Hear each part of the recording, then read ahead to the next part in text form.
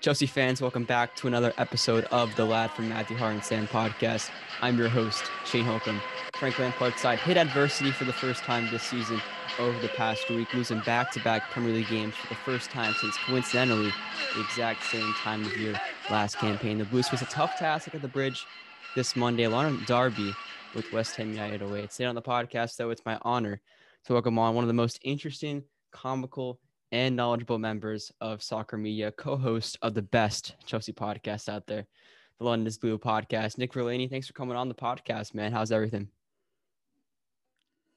What's going on, man? That's far too kind. I don't believe any of those accolades are mine to hold, but no, I'm excited for you and just want to, again, we were talking a little bit before the show. Just want to commend you for starting your podcast journey at such a young age. I mean, it is a incredibly crowded space, and it's really cool to see that you're kind of on this adventure at this stage and that you have so much room to go and grow in the space. So congratulations, man. I appreciate those words, and thanks for joining the podcast, man. Once again, speaking for all Chelsea fans, all the content that you guys have produced the past few years, Dan, Brand, has been excellent. Your podcast was a huge reason why I've turned into a maniac Chelsea fan, and I'm sure many more in the U.S. specifically can testify to that. But before we preview the West Ham fixture, I want to talk a little bit about the foundations of the podcast and how it came to be one of the top soccer podcasts in the US. Am I right when I say that Brandon just kind of tweeted out one day that he wanted to start a Chelsea podcast, which got this whole thing started?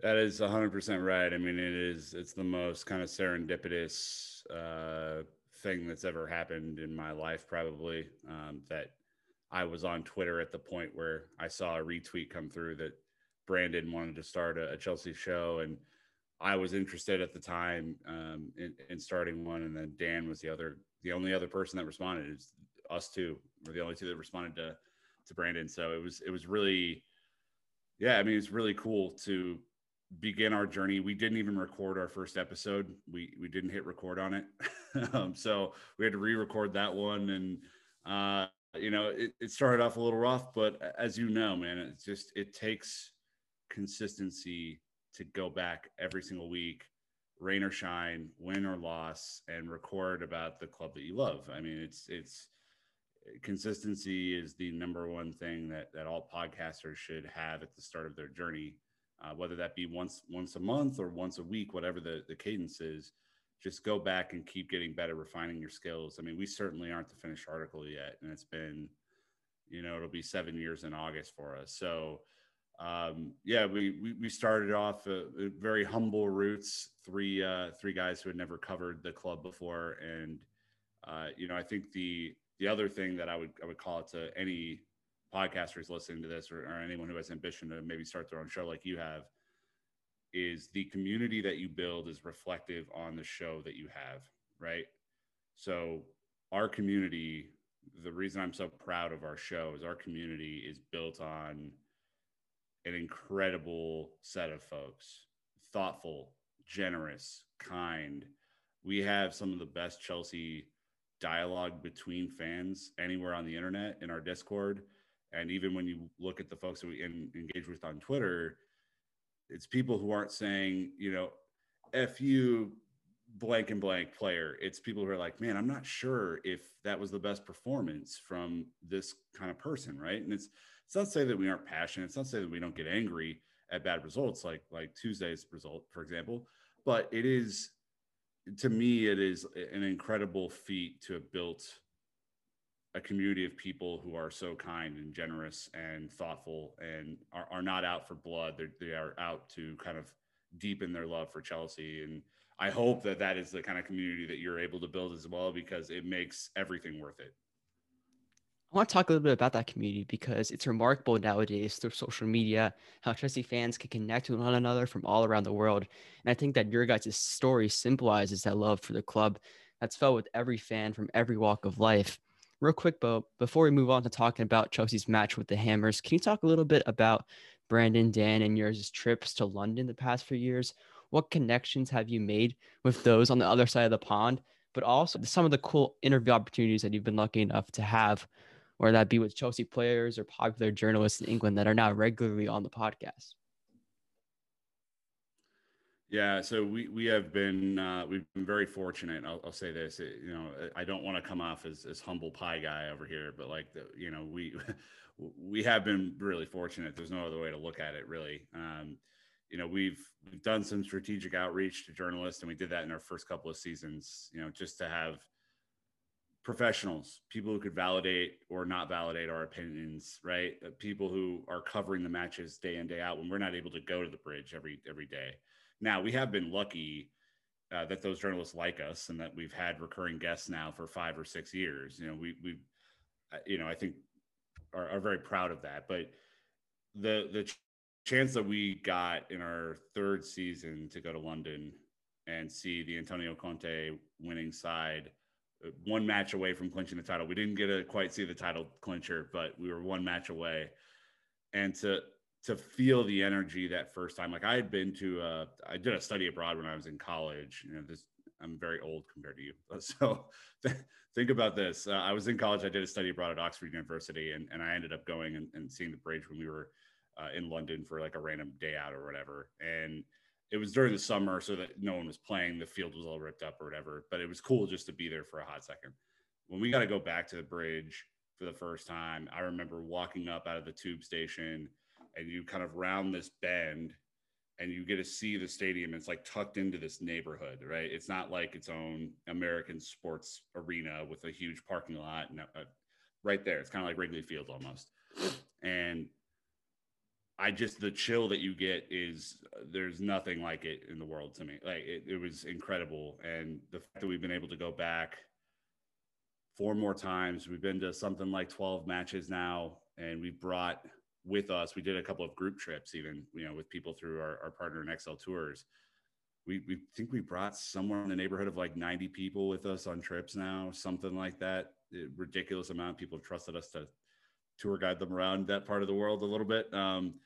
It's incredible, man. It is so rewarding to see people go for the first time and get that same energy. It's like you remember when you had the energy, and then someone else has it, and you're like, oh man, you're just looking at them with like fatherly pride. You're like, God, you guys you're gonna love this so much. Like, so anyway, yes, going over is a huge part of the experience. I hope, and I know that you have been. I think my hope is once COVID is over, obviously, and life is a little bit more normal, that more people are able to go and experience it for themselves, because it's a way to connect yourself to the club forever.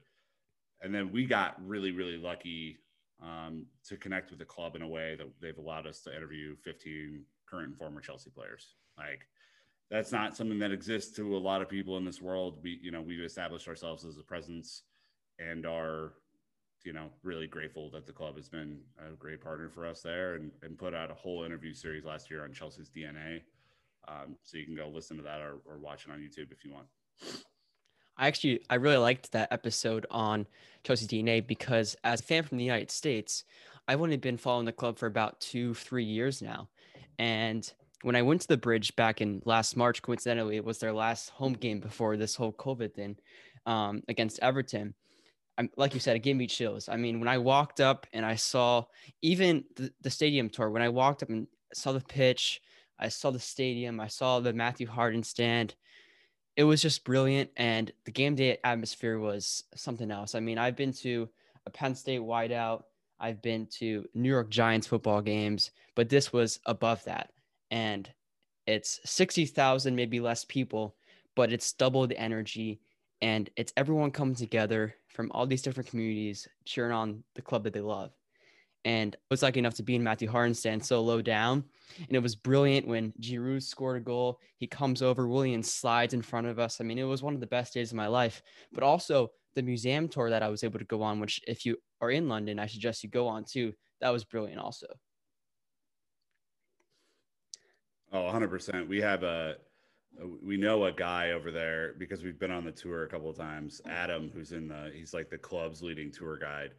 If you go over and are lucky enough to go on one of the stadium tours, and I would highly suggest it, just like you did, get Adam, because that guy has stories that you will never believe about the stadium, about the team. I mean, he is able to recite effortlessly the entire history of Chelsea Football Club. And another kind of sneaky point, if you're thinking about going over when COVID's done, Rick Glanville, who's the Chelsea historian, the official club historian, he will occasionally do walking tours around Stamford Bridge, recalling different historical moments that happened, whether it be the FA Cup, 1970 FA Cup win when they took the double-decker bus down Fulham Broadway, or there's 5 other major historical points around the stadium that he'll take you on. It is an incredible thing to do. So I would highly encourage everyone in your audience to go follow Rick Glanville on Twitter. He is the single source of truth around the history of Chelsea Football Club, and it's a fascinating history.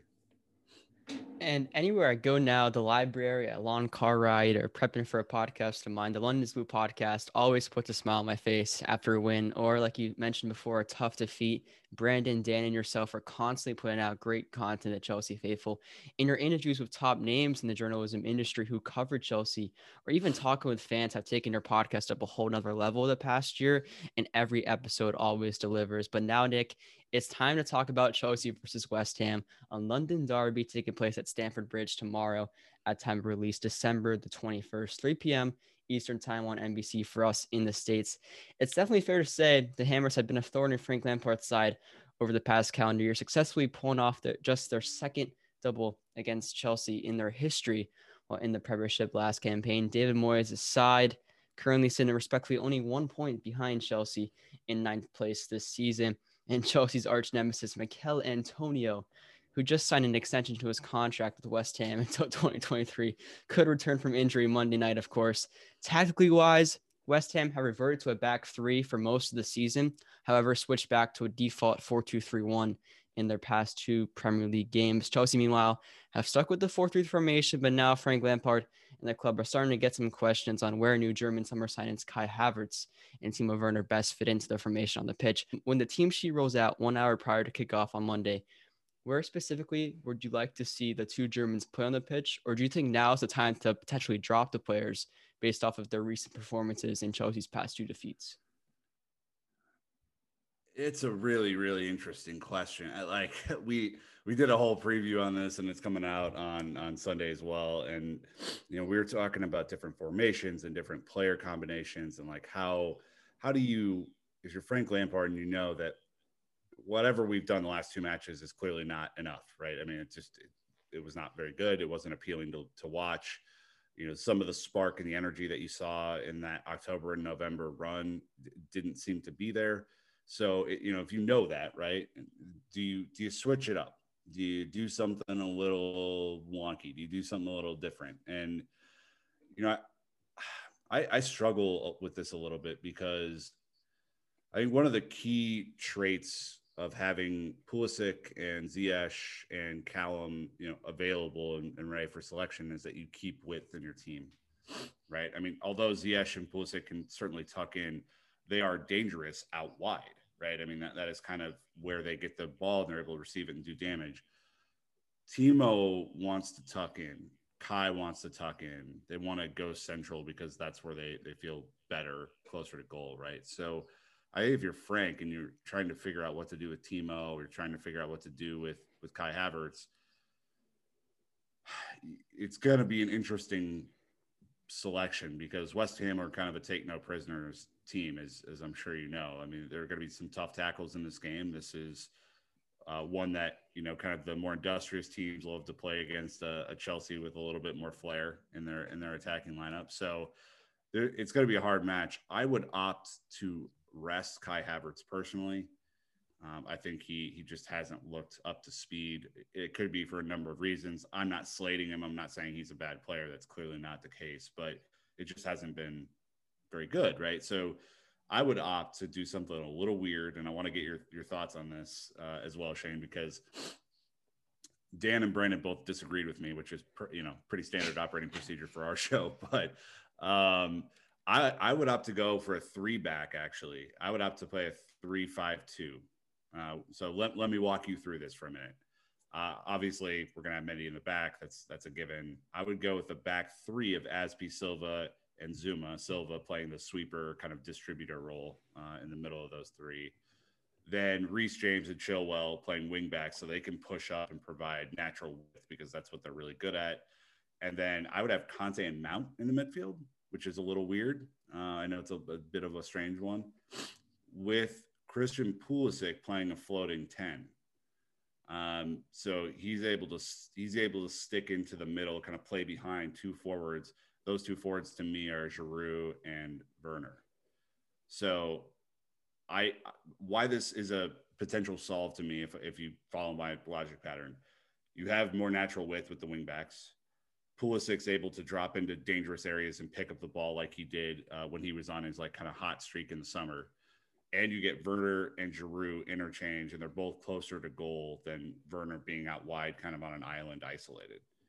So I don't know what you think about that, but that's my goofy way to approach West Ham. Real quick on the Kai Havertz and Timo Werner front, I just want to keep reiterating what Frank Lampard has reiterated many times during his press conferences throughout the early part of the season, that all these summer signings had no preseason to work with the team.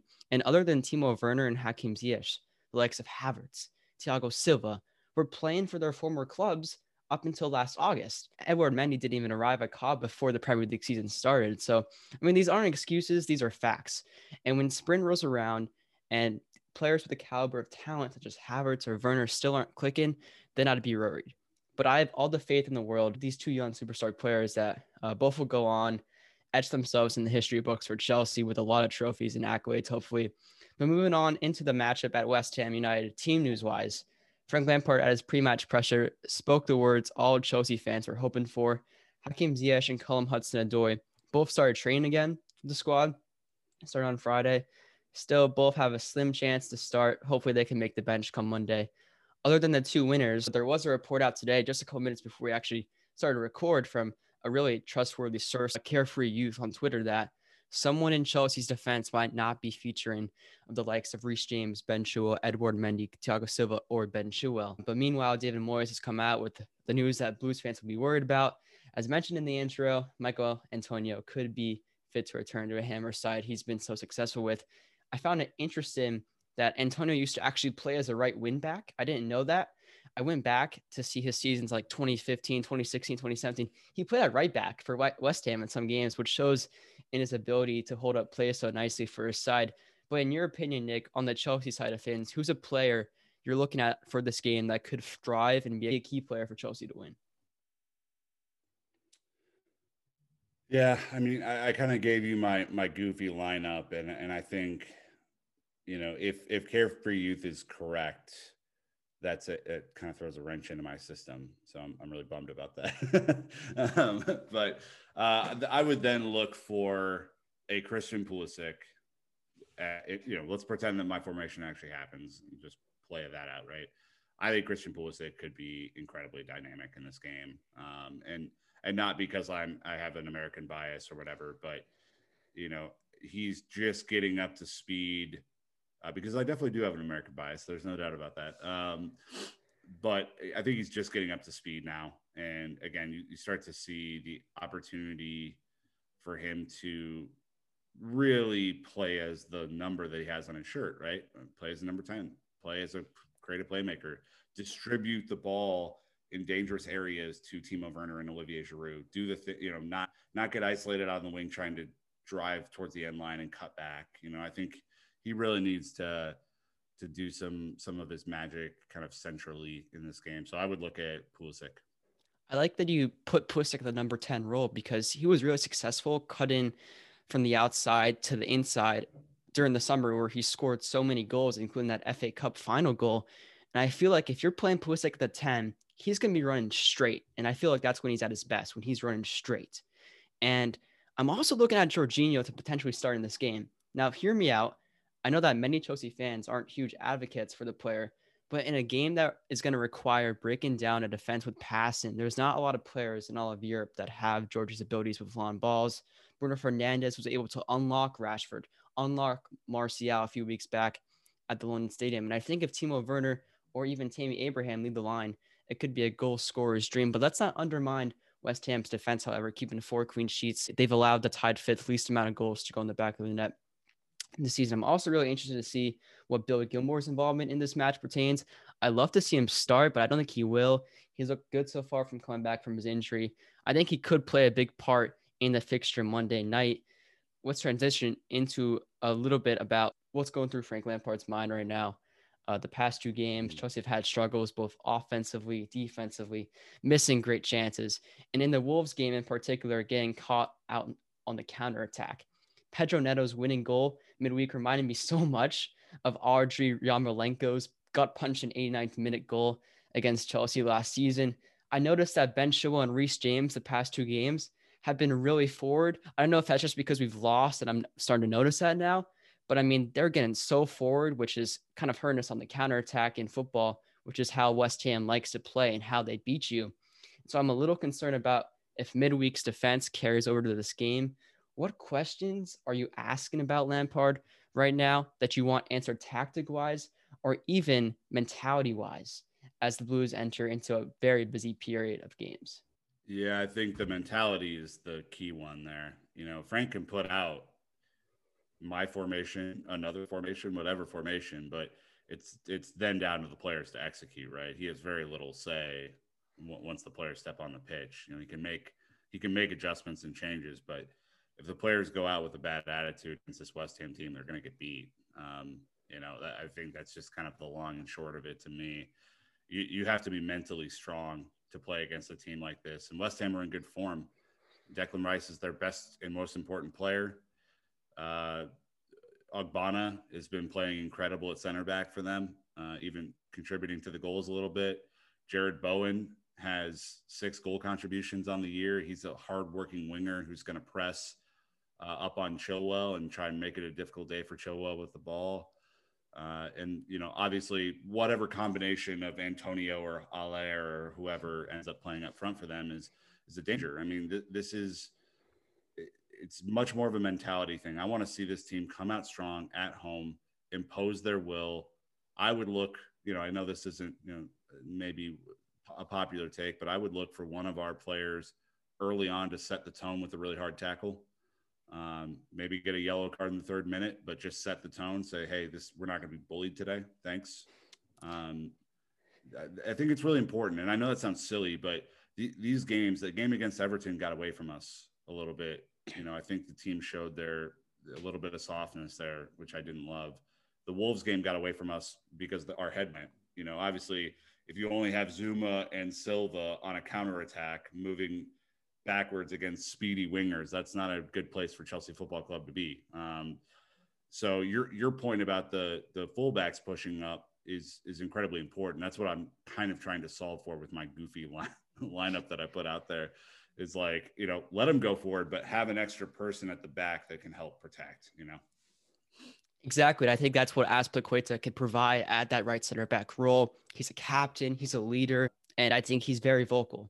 And if you put Azpilicueta and Thiago Silva on the same page, I don't know if we've seen that so far this season, actually, Azpilicueta and Thiago Silva, but that's going to be a lot of leadership and that's going to be a lot of confidence for Chelsea's defense. I don't know if we've seen it. Have you seen it? I think we saw it against United. Yeah, Manchester Okay. United, I think, was the only time. Yeah. Because we played a back three, I'm pretty sure, in that game too. So we played Reece James and Azpilicueta in that game. But I'm going to select the same back five. Now with Carefree Youth's news, though, I think Edouard Mendy is in between the sticks. I'm starting Mateo Kovacic, Mason Mount in midfield. My guess is Hudson-Odoi is a little bit more fit than Ziyech right now. I think, and I hope that Lampard will select him, put him on the right flank, partner him with Christian Pulisic on the left. Timo Werner leads the line, and I think that this is the match that he finally gets back on the score sheet. It's a big call for me to drop Havertz also, but like you said, he still doesn't look quite up to speed. Ziyech, meanwhile, I don't expect Frank to rush him back, although his presence on the pitch is going to be critical going forward for Chelsea. He didn't select Pulisic in the squad against Everton due to injury, which I'm pretty sure we're going to see again this Monday. I think Ziyech will probably make the bench, and I'm going to be interested to see who also makes the bench, the likes of Andrew and what are their fringe players now, because the Premier League boosted from 7 to 9 players that you can name on the bench. We shall see. Nick, what are your thoughts on a guy like Jorginho or a guy like Hudson-Odoi starting in this game? Yeah, I mean, you're kind of sticking with the 4-3-3, which is probably what it's going to be. Mine is a whole goofy thing, so don't take whatever you want out of that. I would be interested about Jorginho, partially because I think if we get countered, I don't know if I would want him to be kind of the last line of defense before our defense in this game. although to your earlier point, I think he is more comfortable playing some of those long passes. So yeah, I'm interested in that. If you play a 4-3-3, I think the really dynamic choice would be to throw Gilmore in at one of the eights. If you are not convinced that Kovacic can break down, an opposing defense. So I'm kind of intrigued by that. But the other thing that I would call out about your lineup is I am at the point in my following with Chelsea Football Club that if someone is hurt, I want them to get 100% healthy and not 70% healthy and then come back. So if Callum is actually fit, cool. Awesome. I doubt it. I doubt that Ziyech is 100% fit. Hell, I doubt that Pulisic is 100% fit, to be honest with you.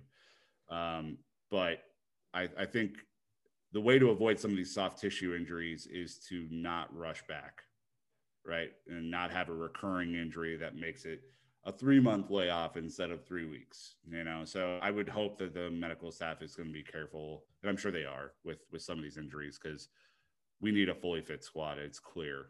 To get through this gauntlet of Premier League matches over the next 6 weeks, it's going to be an absolute slugfest.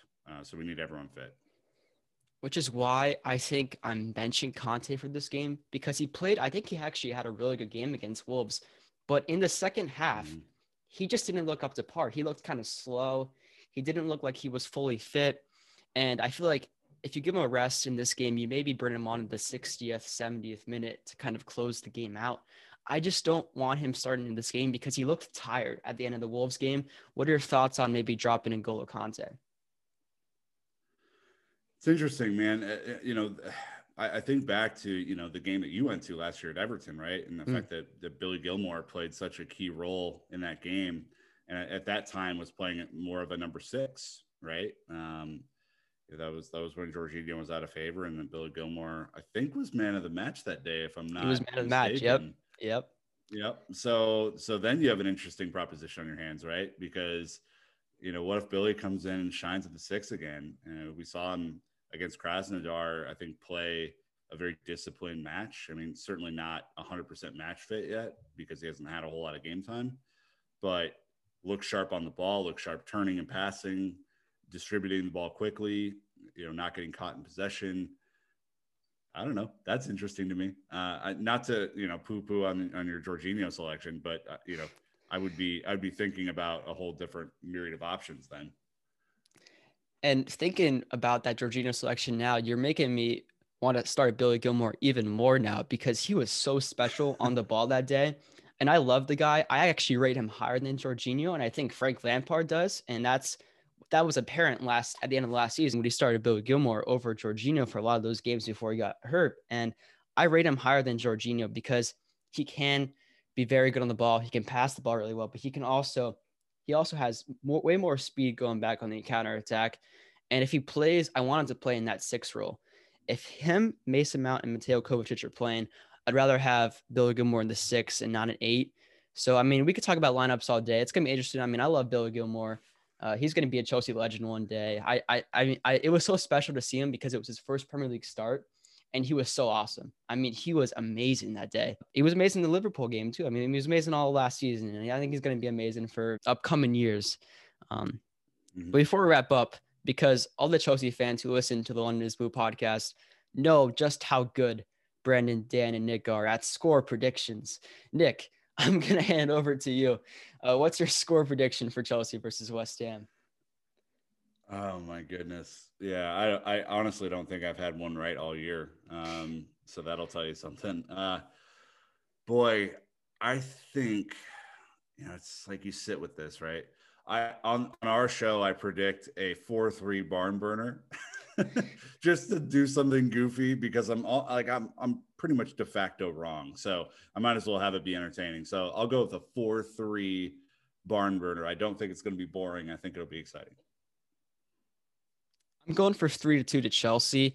I think that Werner playing centrally, even if he does play with Giroud in a 2-striker system, like you mentioned earlier, I think he does get some channels. I think he can run at that West Ham defense. But I also see West Ham scoring the counterattack. I mean, it's going to happen. It's just what they do. We could be in for a really long day because we saw at Southampton, West Brom, just having consistency with that back line, which we struggled with last season. We've seen how much that's hurt Chelsea. So hopefully they're healthy, but I do see West Ham scoring on the counterattack. I think they're going to score 2 goals, but at the end of the day for Chelsea, 3 points are all that matter. Make sure to go follow the podcast on Instagram at Lad from Matthew Harden Podcast. Tell us your teams, tell us your score predictions in the comments of the teaser preview videos on Twitter. You can find me on Twitter at Shane Holcomb13. The real gem and key of this podcast growth, however, and Nick can testify to this, are 5-star Apple Podcast rating and reviews. They are appreciated. But before we wrap up, Nick, can you talk a little bit about the great content that the London is Blue podcast creates, but also where my audience can find you guys on social media platforms? Yeah, of course. Again, thank you for having me on. It's a treat to do these as a guest and not a host. So I'm excited about that. So we are on Twitter, Instagram at London Blue Pod. So you can find us there, on Facebook as well if you're interested. And then we have just a stupid amount of content coming out on a weekly basis right now. We had our Matt Law interview. We're doing two interviews with Matt Law a month right now. So we had one drop on Friday, this previous Friday, the 18th. We'll have another one coming out around New Year's Eve to reflect back on 2020 and the year to come. And then we basically have match reviews every match. So if you're interested in that kind of content, feel free to hop on over. And that's what we got. Well, I can't tell you how much I appreciate you coming on the podcast, and Nate, Nick. You guys are so awesome. Content that you guys create are so awesome. You always make my day when you release an episode, even though there's always people on Twitter saying, where's the match review on a Monday or on a Sunday? But you always make my day when you release those episodes. You guys are awesome.